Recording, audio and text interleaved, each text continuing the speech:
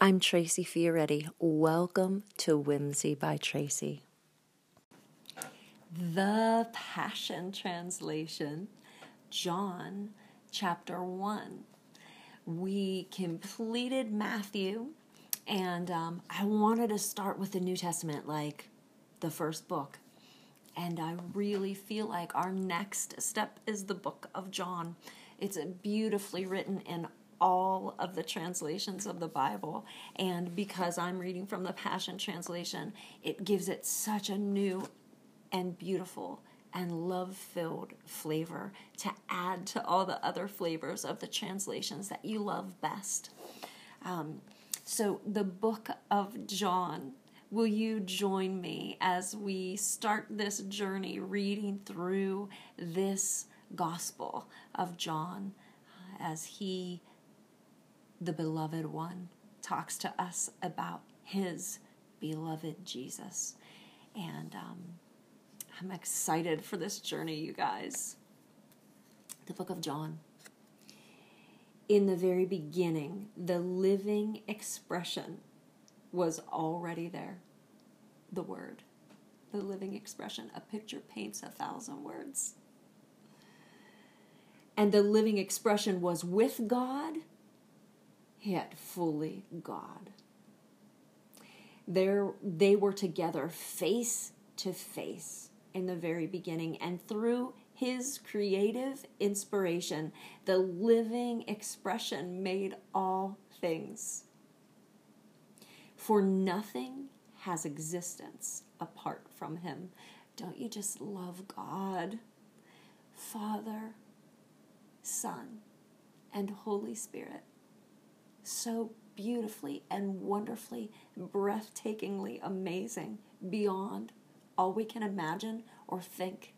Not God in a box, but God with us, Emmanuel. Verse 4, life came into being because of him, for his life is light for all humanity, and this living expression is the light that bursts through gloom, darkness. The light that darkness could not diminish. Then suddenly a man appeared who was sent from God, a messenger named John. For he came to be a witness, to point the way to the light of life, Jesus, and to help everyone believe. John was not that light, but he came to show who is. For he was merely a messenger to speak the truth about the light, for the light of truth was about to come into the world and shine upon everyone. He entered into the very world he created, yet the world was unaware. He came to the very people he created, to those who should have recognized him, but they did not receive him. But those who embraced him, Jesus, and took a hold of his name were given the authority to become the children of God. He was not born by the joining of human parents, or from natural means, or by a man's desire, but he was born of God. And so, the living expression became a man, and lived among us, and we gazed upon the splendor of his glory, the glory of the one and only who came from the Father, overflowing with tender mercy and truth. John taught the truth about him when he announced to the people, he's the one, set your hearts on him. I told you he would come after me, even though he ranks far above me, for he existed before I was even born. And now, out of his fullness, we are fulfilled. And from him, we received grace heaped upon more grace. Moses gave us the law, but Jesus, the Anointed One, unveils truth wrapped in tender mercy. No one has ever gazed upon the fullness of God's splendor except the uniquely beloved Son who is cherished by the Father and held close to his heart. Now he has unfolded to us the full expression of who God truly is. There were some of the Jewish leaders who sent an entourage of priests and temple servants from Jerusalem to interrogate John. They asked him, "Who are you?" John answered them directly, saying, "I am not the Messiah." "Then who are you?" they asked. "Are you Elijah?" "No," John replied. So they pressed him further. "Are you the prophet Moses said was coming, the one we're expecting?" "No," he replied. "Then who are you?" they demanded. "We need an answer for those who sent us. Tell us something about yourself, anything." So John answered them, "I am fulfilling Isaiah's prophecy. I am an urgent, thundering voice, shouting in the desert, 'Clear the way and prepare your hearts for the coming of the Lord Yahweh.'" Then some members of the religious sect known as the Pharisees questioned John. "Why do you baptize the people since you admit you're not the Christ, Elijah, or the prophet?" John answered them, "I baptize in this river, but one who will take my place is to be more honored than I. But even when he stands among you, you will not recognize or embrace him. I am not worthy enough to stoop down in front of him and untie his sandals." This all took place at Bethany, where John was baptizing at the place of the crossing of the Jordan River. The very next day, John saw Jesus coming to him to be baptized, and John cried out, "Look, there he is, God's Lamb. He will take away the sins of the world.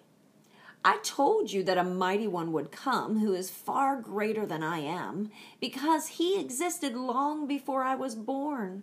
My baptism was for the preparation of his appearing to Israel, even though I've yet to experience him."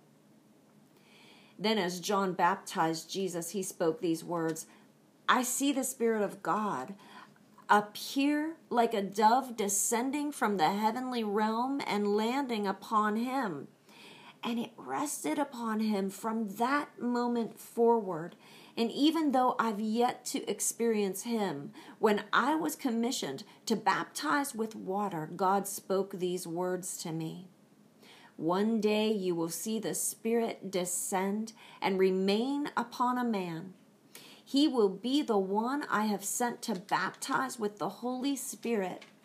And now I have seen with discernment. I can tell you for sure that this man is the Son of God." The very next day, John was there again with two of his disciples. As Jesus was walking right past them, John, gazing upon him, pointed to Jesus and said, "Look, there's God's Lamb." And as soon as John's two disciples heard this, they immediately left John and began to follow a short distance behind Jesus. Then Jesus turned around and saw that they were following him and asked, "What do you want?" They responded, "Rabbi," which means master, teacher. "Where are you staying?" And Jesus answered, "Come and discover for yourselves." So they went with him and saw where he was staying, and since it was late in the afternoon, they spent the rest of the day with Jesus. One of the two disciples who heard John's words and began to follow Jesus was a man named Andrew. He sent and found his brother Simon and told him, "We have found the Anointed One," which is translated the Christ. Then Andrew brought Simon to meet him. When Jesus gazed upon Andrew's brother, he prophesied to him, "You are Simon. Your father's name is John, but from now on you will be called Cephas," which means Peter, the rock. The next day, Jesus decided to go to the region of Galilee. There he found Philip and said to him, "Come and follow me." Now Philip, Andrew, and Peter were all from the same little village of Bethsaida. Then Philip went to look for his friend Nathanael and told him, "We found him. We found the one we've been waiting for. It's Jesus, son of Joseph from Nazareth." the appointed one. He's the one that Moses and the prophets prophesied would come. Nathanael sneered, Nazareth. What good thing could ever come from Nazareth? Philip answered, Come, let's find out. When Jesus saw Nathanael approaching, he said, Now here comes a true son of Israel, an honest man with no hidden motive. Nathanael was stunned and said, But you've never met me. How do you know anything about me? Jesus answered, Nathanael, right before Philip came to you, I saw you sitting under the shade of a fig tree. I wonder what Nathanael was praying about when he was sitting under the shade of the fig tree. It must have been something pretty intimate, pretty personal. Because in the very next verse, verse 49, it says, Nathanael blurted out, Teacher, you are truly the Son of God and the King of Israel. Jesus answered, Do you believe simply because I told you I saw you sitting under a fig tree? You will experience even more impressive things than that. I prophesy to you eternal truth. From now on, you will see an open heaven and gaze upon the Son of Man like a stairway reaching into the sky, with the messengers of God climbing up and down upon him. Isn't God's word exciting, you guys? It's good. And that's the end of John chapter 1 in the Passion Translation.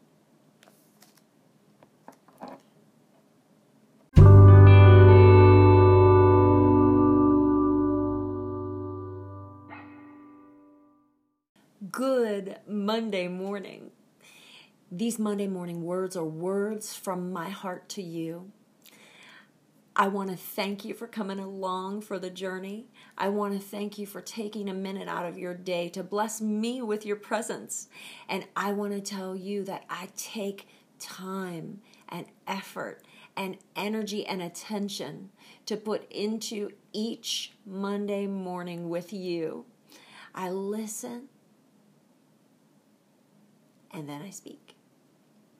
So enjoy these words of encouragement, and I bless you, and I bless them to do what they're intended to do in you, to encourage you and affirm you and bring love into your life for the entire week.